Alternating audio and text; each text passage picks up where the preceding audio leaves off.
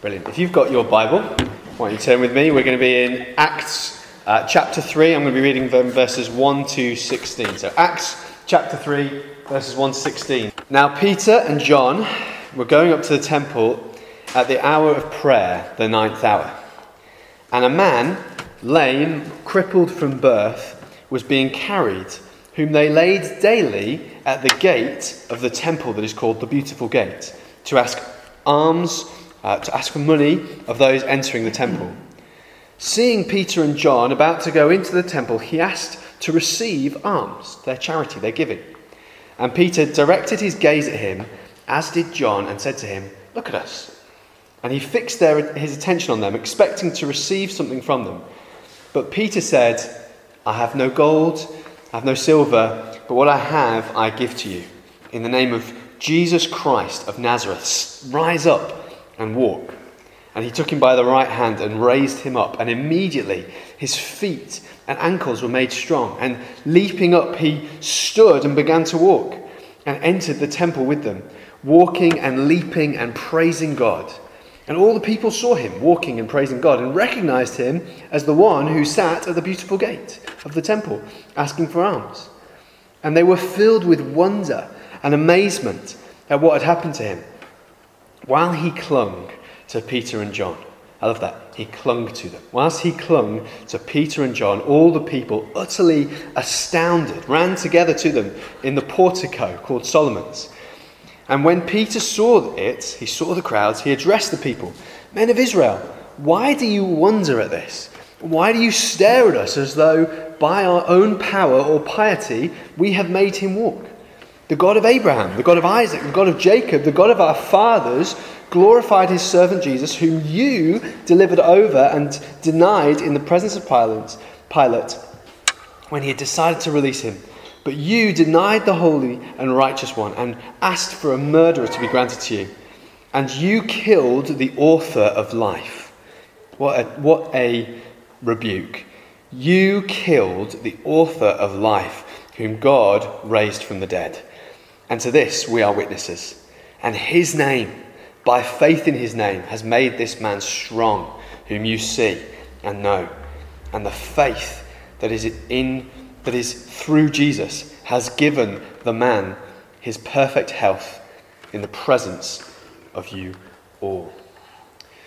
Lord Jesus, I just pray right now that you would be on each one of us to hear in faith that what it is we're going to be seeing in this scripture.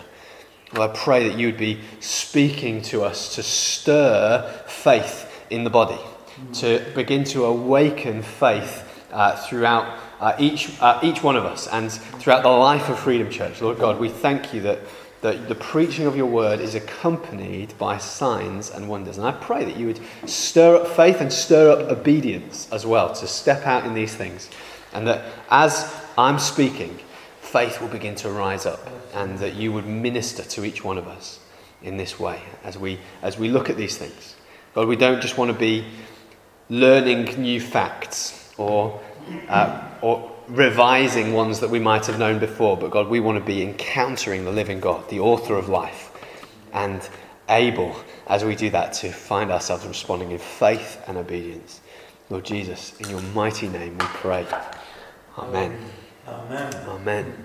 So we've been in this series, which we've been calling the Spirit-Filled Church, looking at what it means for us, the people of God. That's what the church is. It's not an organisation. It's not anything that's got the Freedom Church logo attached to it. No, we, the body, are the church. And we've been looking at what it means for us, the people of God, to be filled with the Spirit. Now, we've looked at what that might mean individually. So for an individual to be filled with the Spirit of God who awakens faith and who transforms our lives to be more and more like Jesus, to come and empower us to live in the way that God has called us to live, in signs and wonders, in the ways of spiritual gifts, as Mike began to unpack to us a couple of weeks ago, and in works of obedience as well, as we kind of find ourselves becoming more and more like Jesus. But also we've been looking at what it means for that on an individual level and also as a communal level. So communally, together, we are filled with the Spirit of God, so that when we gather in this way, we know God is here in person. We're not just reading, old books that talked about God. We're not just singing songs about God. We're not just reeling off facts about God. No, we are in the room with the living God who is the author of life. And so we've been looking at what that means as we've been doing this. And one of the things that I really loved that Mike pulled out as we began to look at these spiritual gifts. And so a couple of weeks ago we began to look at spiritual gifts, and now we're going to start zooming in on particular spiritual gifts in the life of the church. So we looked at those passages, 1 Corinthians 12, 13 and 14, which can really speak, as Paul is writing to the Corinthian church, I do not want you to be ignorant about spiritual gifts. I want you to know about them. So when we read that, we're not just hearing Paul talking to the Corinthians, we're hearing God talking to us as well. God says to us, I do not want you to be ignorant. I don't want you to be without understanding or without knowledge when it comes to spiritual gifts. I want you to understand. And one of the wonderful things that Mike drew out for us, and again it's come out this afternoon in worship, is that the spiritual gifts are all of them motivated and outworked in love. There's this. In fact, it's something that it came up in the prophetic training that we ran as Regions Beyond. Whenever we ran it, the end of last year. And one of the things that Rodney says, he talks about. He says actually the prophetic gift. And he's talking particularly about the prophetic gift, and we're going to be hearing a little bit more about that at another point. But he's saying all of the spiritual gifts. 1 Corinthians 14 starts, pursue love, desire spiritual gifts. So all of the desire for spiritual gifts is in response to love. Right? So it is out of love that I desire spiritual gifts. It is out of love because I want to see the body built up, because I want to see the church empowered to preach the gospel. It's out of love that I desire spiritual gifts. And so we could almost put in place of, the passage that Mike read out to us, that passage, 1 Corinthians 13, which talks about love is patient, love is kind. You could put in place of love, or in parentheses underneath it, prophecy is patient, prophecy is kind, healing is patient, healing is kind. It's wonderful actually, love is what motivates these gifts, and all of these gifts, if they have their root right, are based and empowered by love. And so I kind of want us to bear that in mind every week now as we go forward, as we look at these gifts. Hang on, how these things aren't just for me to be, wow, look at Josh, he's healing the sick, he's doing these things. No, all of them have their root in love for the body and love for the nations. And so that's what I want us to, one of the things that Mike really well highlighted to us, and one of those things that I want to keep circling back to. So every time we talk about this thing or that thing, to remember this is outworked in love. This is outworked in love. It's not about me and about what's God going to do with me, what's God going to give to me. No, it's about how am I called to serve these people in love. Maybe sometimes at sacrifice for myself. So there's a reel in the church, all for one, one for all. I am willing to imitate my Father, imitate my Saviour as I lay down my life for the sake of his people. And every time a gift is active, that's what's happening. I am willing to step out for the sake of love for the body. Whether I'm wronged or what have you, all of it in love for the body. Not in my notes. But today we're going to be looking at healing and the gift and ministry of healing and miracles in the church. So in that list that Paul gives to the Corinthians, in 1 Corinthians he talks about the spiritual gifts at work in the body. He talks about prophecy, he talks about tongues. One of those, or a couple of those things, he talks about gifts of healings and miracles. And so that's what I want us to zoom in on today. And really, as we talk about it, I want us to understand that as we're talking about it, these aren't just magic tricks that the people of God can do. They are given for a purpose. And actually, when you go through the New Testament, you realise that most of the healings recorded happen outside of the church. Right? Not in this context, but outside of this context. Most of the healings that happen are evangelistic. Right? It comes as the gospel is preached to people who don't know it, and it is accompanied by signs and wonders. Now, we're going to get to that But I want to give us just a little bit of a heads up on where we're going and where I'm coming from. Paul, as he's writing to the Roman church, he says this: from Jerusalem to Illyricum. So you imagine a map, Jerusalem down in the Near East, Illyricum sort of northwestern Greece. He's kind of this whole area of the map. He says, from Jerusalem to Illyricum, by word and by deed, by the power of signs and wonders, I have fulfilled the ministry of the gospel. When I come and I'm teaching into these things, that's my heart. I want us to be able to say from, I don't know where we'd start, but North Hull and the nations have heard the gospel by word and by deed, by power of signs and wonders. We have fulfilled the ministry that God has given us. And so when we talk about healings and miracles, they are tools in the hand. They're not, as I say, they're not the exciting thing. They are exciting, wonderfully exciting, but they aren't the thing. The thing is that the gospel of the grace of God and the kingdom of God would be proclaimed and known in all the world. And so that's what we're talking about here today. But I also, as we talk about these things and as we look at what it means to step out in these gifts that God has given to his people, I want to raise faith amongst us. It's great to kind of be able to teach into a context where I know that we've seen healings in this room, right? Not maybe in this room, but actually when I think it was our first ever Sunday morning meeting, we gathered and we had our first gathering, and it was Margaret there was something wrong with her hand. She had something wrong with her hand and she couldn't open her hand properly. And as we were worshipping, God stepped in and healed her. And it was just a wonderful sort of testimony to, I am with you as you step out in faith. And so even as we kind of go forward, we're expecting that story would be multiplied many, many times. And the amazing thing is that we've got people in the room who can share story after story of how God has used them to bring those kind of works and miracles and healings. And so what I want to do is I want to raise faith, as I say. Sometimes I think we can talk about healing in a sort of hypothetical faith way. So I could say, do you have faith that God can heal the sick? And we might all nod our head. But it's sort of a hypothetically God can, rather than, yes, God is able and he will. And sometimes that sort of hypothetical thinking can infiltrate our prayers and kind of shape how we pray. Like, God, yes, you can, in theory, but whether you will is another thing. And so sometimes when people pray, they kind of like, Lord, and there's sort of all this kind of praying, sidestepping of, Lord, if it's your will, and if it's not too much trouble, would you, and sort of putting in the safety net so that even in our prayer we sort of undermine our own faith a little bit.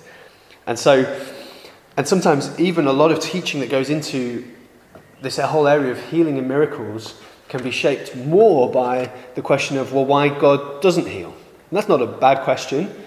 Sometimes God doesn't heal, and we see that even in Scripture. But I don't want that to be our starting point, and that's certainly not going to be our starting point today. So the way I want to approach it today is I want to just look at two things.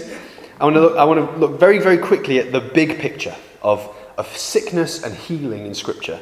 And then I want to talk about the role and purpose of healing, and we're going to look at this passage that we've just read together. It's very easy, if we don't understand the big picture, to fall into all sorts of traps when it comes to healing and understanding healing and as Christians. There's all sorts of weird teaching out there. If you just Google healing ministries Christian, you will find all sorts of weird nonsense being taught. And some of it's quite dangerous, and some of it's quite hurtful. And so we've just got to be very, very careful. And so kind of to protect us from that, and I think it's the best way that I can to protect us from those sorts of weird teachings, is to just give us an idea of the big story that we're part of. One thing that I did, I was a youth leader in Bradford, in a church there, and one of the things that I did was we were going through the whole story of the Bible. We played this game with the kids, and what we would do is everyone would write out a story, and it would be a well-known story, whether it would be a film, and they'd break up into three parts. The main character, what they did, and For what reason? And so you might write, Frodo took the ring to Mordor to defeat the Dark Lord. Right? And then we would tear it up, and then we would put it all into 3 baskets and we'd mix them up. And then we would pull them out and we would get these mixed up stories. So it would end up being things like Winnie the Pooh took the ring to Mordor to find true love. And you have this weird story, and you think, well, actually, like poor old Pooh Bear in that situation in Middle Earth, wandering around a world he's not familiar with, trying to do something he's not familiar with. And actually, if we don't understand the story of Scripture, then we can find ourselves in that same boat. Actually, we've not understood what story we're part of. And so I want to do that. But also, as we talk about healing, we're aware, sickness and healing, we're not talking about something that's theoretical. We're not talking about something that is, to be held in a sort of academic way. Let's just turn this around, classroom discussion. We're talking about real, frontline, battlefield stuff. And I know there are stories in this room of people who are dealing with sickness in a very real way, or whose loved ones are. And so we can't talk about it as though this is some sort of classroom discussion. No, sickness, as we read through Scripture, we realise is pervasive. It gets everywhere. Sickness and death, it just gets everywhere. And so we need to talk about it as though it's a real thing. And so I don't just want to lay down a body of teaching. I want us to, not just be a little bit more informed about what the Bible says. That's not what preaching does anyway. I want us to be equipped in faith to lean on God in sickness and in health. I want us just to engage with this thing that's going to shape faith, as I say. And so, just to have a bit of a picture of the whole Bible, we realise we live in a world that is fallen, that is broken. The Bible kind of introduces that to us in the beginning of Genesis. There being God creating the world, it's good, it's right, things are as they should be. Suddenly sin enters the world and death enters with it. Eat of this fruit and you will die. And they do, and death enters the world. And such that sickness seems to be so pervasive in the world that even childbirth, that moment of life kind of coming forth, is shrouded by death and pain. There it is in the curse. It is through pain that you shall bring forth life.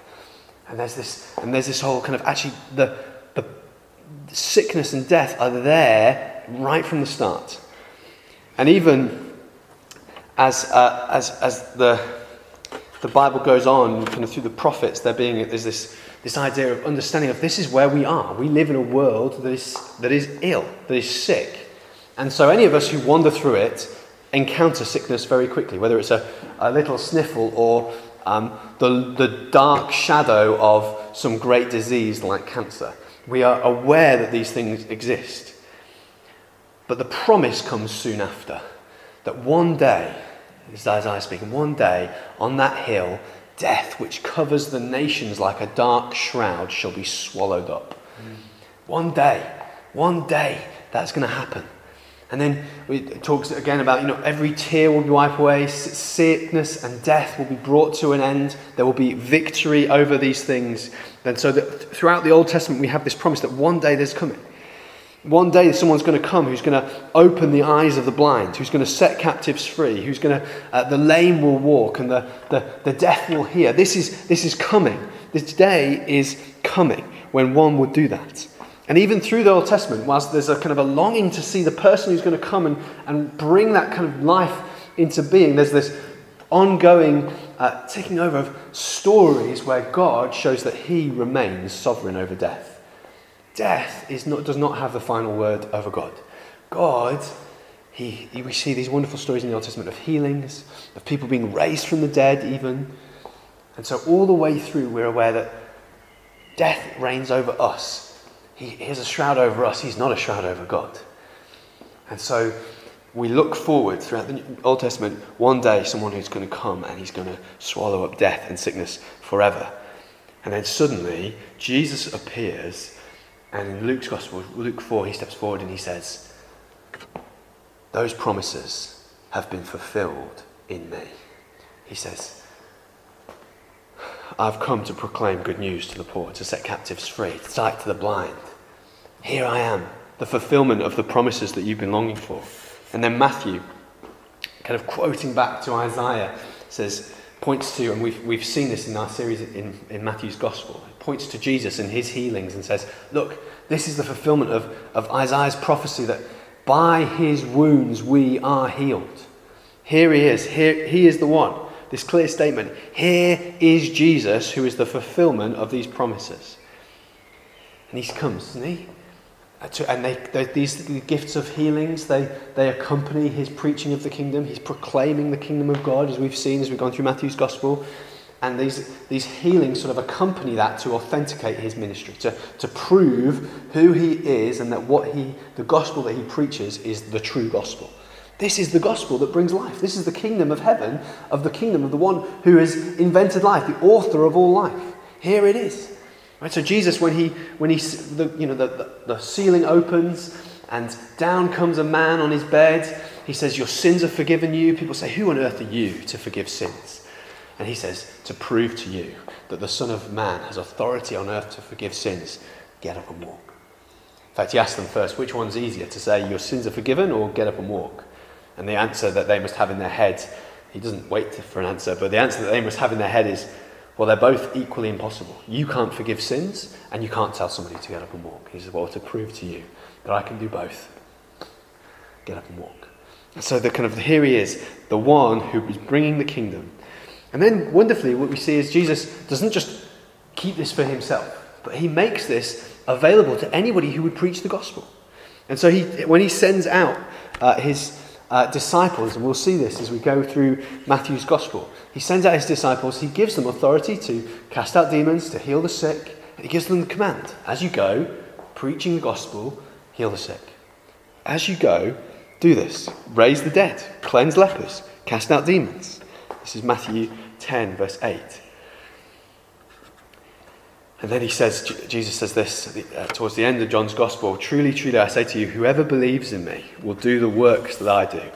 Greater works than these will he do, because I am going to the Father. Whatever you ask in my name, this I will do, that the Father may be glorified in the Son. If you ask me anything in my name, I will do it. And then we see this exact thing played out in the church as we go through the stories in Acts, like this one that we've just read. Here, the church are walking out these commands that Jesus has given to his people.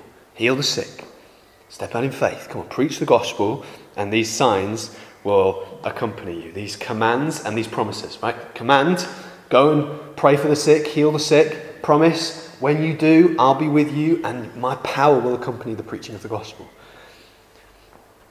And so we come to a story like the one we've just read, where Peter and John going up to the temple. It's not an unusual thing. It's the hour of prayer. We're going up 9 o'clock to pray in the temple. And as they're walking up, they see a man who has been crippled from birth. Right? He's been there for years. For years. I think we're told something like 30 years he's there. He's become an institution. Right? He's just part of the furniture. People are walking past him every day. You got any change, mate? And we are aware of that in our world, aren't we? People whose sickness has almost become their identity. Maybe that's you. Maybe there are things that you think, actually, my sickness is part of my identity. It's been so long worn by me that it's just part of who I am. In fact, this guy has been lame from birth. He knows no other life. This is all he knows.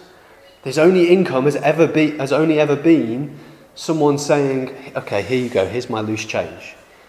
And he is there, and he is brought to this gate, to the temple, to ask for charity from other people. Peter and John look at him, and they say, look at us. And he looks eager to see, maybe I'm going to get something from these guys. And they quickly put that to rest. They say, I don't have any silver or gold, I'm afraid, but what I have, I give you. What a line. What I have, I give you. That's the posture of the kingdom. We're open-handed. Freely we've received, freely we give. That's the the line of Jesus, that's what we do, that's how we walk. Freely we've received. We've received the kingdom of God, and freely we give. He doesn't have gold and silver. Maybe if he did, he would give to the guy gold and silver. He says, but what I give you, get up and walk. So what does Peter have in that moment? What does Peter have? He has a relationship with Jesus. He has entered the kingdom of heaven. He is a carrier of the kingdom of heaven and the power and the love of God. And so when he says, what I have I give to you, he says, all of this, my relationship with Jesus, my reliance on him, the love that I've received from him and the power that I've received from him, I give to you freely. Here it is, it's yours. And he is pulled to his feet. And as you can imagine, the crowds, who have all of them walked past this guy several times in their life and maybe ignored him or not, suddenly see this guy walking around. You imagine that? Somebody you've seen on the streets in Hull, always with crutches, always limping, always ill, unwell. Suddenly they're there we're told, in perfect health. He is there in perfect health, and we're told the people were utterly astounded, like jaw dropped. What has happened here? This is the guy who's been crippled from birth. He has never walked in his life, and here he is, leaping for joy. What has happened? Peter sees the crowds and he says to them, Why are you looking at us? Again, what a funny thing to say. Why are you looking at us as though we did anything? Well, we saw you do something. You pulled the guy who's never walked to his feet. You've done something. Why are you looking at us? And he says, it's not our power, as though it were our power or our piety that have made him walk. Right? Peter is very clear, it's not me. I've not done this. My power has not done this. Now, this is one of the things that sometimes holes that we can fall into, and one of the holes that some teaching falls into. Kind of this idea of, no, you must heal. You must heal. No, we are totally dependent on God's power, and not our piety. Again, another hole that we can fall into is this idea that if I jump through enough religious hoops, suddenly I'm going to see a lot more healings. No, these guys, they are totally reliant on God. It's not our power, not our piety, not our religiousness that's made this guy well. It is what? What then? And Peter says this, it's his name. His name, Jesus' name. And he tells the story of Jesus, the gospel, how Jesus, the author of life, gave his life as a ransom for all. And he says, he points to the name of Jesus. Now, the name is not just what do you know someone by in that culture. It's also the kind of the authority. It is it's their whole person. Who is this person? And Jesus has been teaching in the time that he was with his disciples who he was. Jesus, as he's walking around healing the sick, he is pointing to his own authority. He's pointing to himself to prove to you that I have the power to forgive sins. Get up and walk. Jesus is constantly pointing to himself. But now these guys, they're not pointing to themselves. I have the power to heal this. No, they're pointing away from themselves. In fact, we think of miracles as signs. No sign points at itself. They all point away from themselves, right? They go this way too. Like you want to see where what has caused this healing, then follow the sign back to where it goes, which is the name of Jesus, the power of Christ to heal the sick, raise the dead, and set captives free. That is what I want you to see when you look at this healing. Not just be amazed, wow, this person was a cripple, and now they're not. No, I want you to see that this author of life is the one, his name has made it happen. His name has brought life. Not our power, not our piety.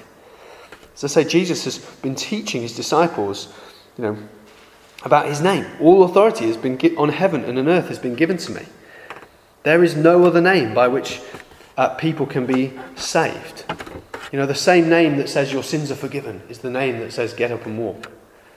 And so when we think about the name of Jesus. We're told to pray in the name of Jesus, to lean on the name of Jesus. That doesn't mean that we use in the name of Jesus as some magic word as a seal, in the name of Jesus, and suddenly it happens. There's just this, but rather the name of Jesus is a posture that we take. We lean heavy on him. And so it shapes our faith, our understanding of who Jesus is, knowing his character, believing in him, builds faith in us to pray. Hey, if I understand that Jesus is so moved by compassion and love and has the power, he is willing and he is able, suddenly it shapes how I pray when it comes to praying for the sick. And how does it happen? It's his name, and Peter says, by faith in his name. His name has made him well, by faith in his name. What is it that is the mover for his name to heal? What is it? What is the mover for Christ to heal? And it is faith in his name. Faith in his name is the means by which God has chosen to demonstrate this power in the name of his name in healing. Faith moves the hand of God. In other words, what heals? His name. His name is the power, his authority, his grace, his love, his character heal. How? By faith in his name. You following me? His name heals. How? Faith in his name. And so there's this wonderful kind of division of labour. So when I pray for the sick, I am there just trusting God to heal. I might not even know what's going on in the body in front of me. I don't know what needs to happen.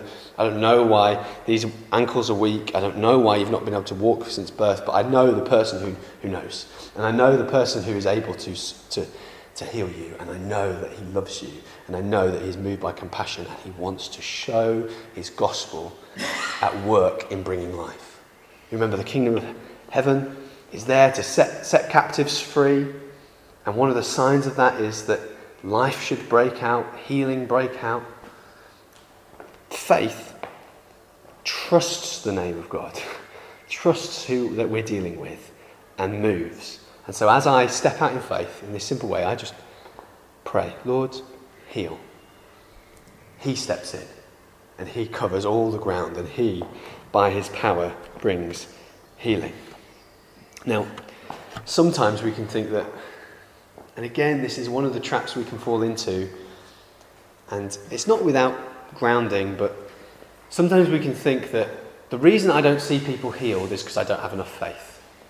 The reason I don't see people healed is because I don't have enough faith. But Jesus responds to that already. He's already responded to that question.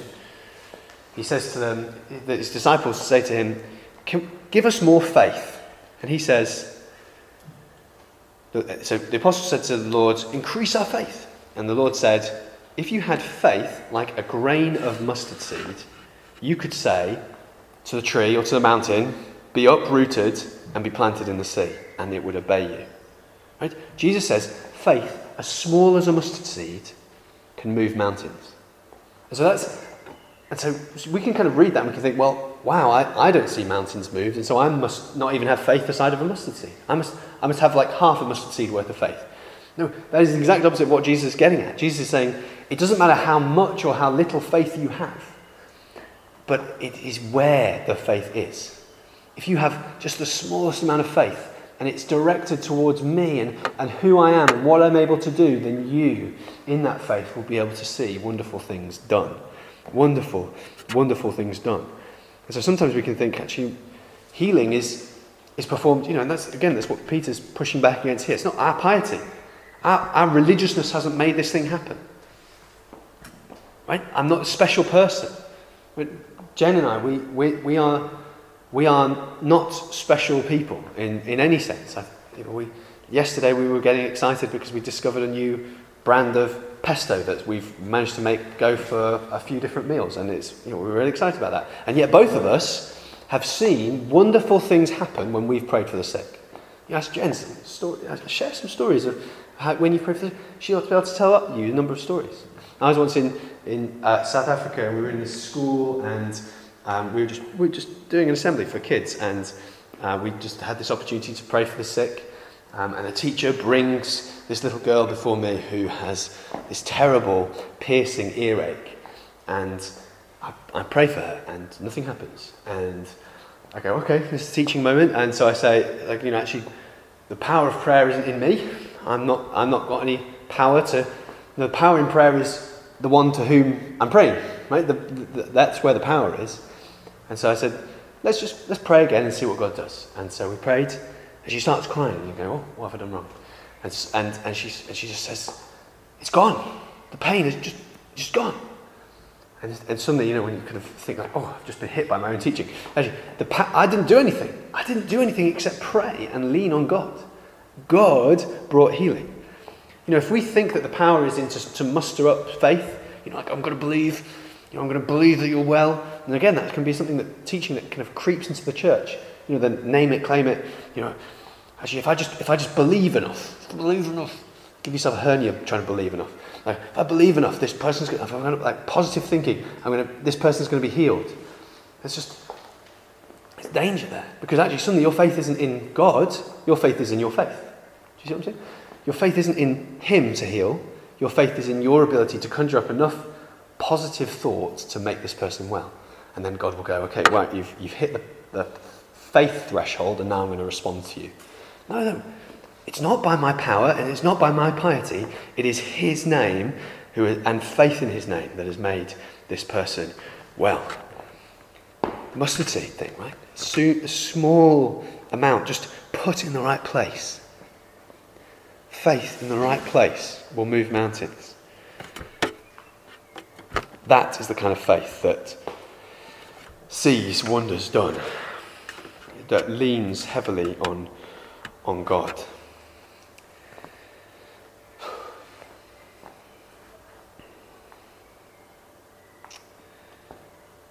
As we kind of hold these kind of stories, and we remember how God wants to use His people and move through His people, we need to remember that it's, as I say, it is on the power of God to bring healing, and He has promised His people that He will heal the sick, and He's promised His people that He will use His people to perform signs and wonders. Now, remember, Paul, writing to the Corinthians, he talks about this as a gift. And remember what we said, not all gifts are given to all people. Now, all of us, I think, are called to trust God in this way and to step out in this way. And so there are commands that are given to the whole church. Greater works will each one do, anyone who believes. And yet there are gifts of healing.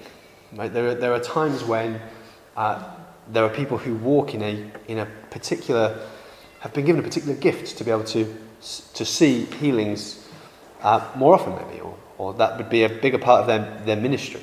And so we know people who are like that. But the command and the promises are for all of us, the whole church. And so we are called to step out in faith and to pray for healing. But as I say, most healings that happen in the life of the church, as we see in the New Testament, happen outside of the church. And so sometimes we can have this idea of, Lord God, make this a healing centre. And there are churches that pray this way, and it's not a wrong way to pray, but kind of the challenge that you kind of want to bring to that way of thinking and that way of praying is, well, when was the last time you preached the gospel outside of this room? And when was the last time you offered healing to somebody outside of this room? Is that something that we're moving in? Because that's the command. Preach the word, and the preaching of the word will be accompanied by, be paired with, tied to signs and wonders. And so when we tell people the gospel, we say, hey, look, actually, this God who is able to forgive your sins is also able to say, get up and walk. What I have, I give to you. Are we confident enough to say, what I have? Have you realised what you have? I think there's a challenge there. If you have crossed that line of faith, if you've received God, His gift of the Holy Spirit, as these guys did, just the chapter before, you have the power of the kingdom of God in you to proclaim the gospel with authority and with courage and to see healings and signs and wonders done. And so there's this challenge as well as this encouragement that should come when we hear these stories and we see these things. Are we seeing these things? Are we stepping out in these things? Are we being obedient to Jesus in faith?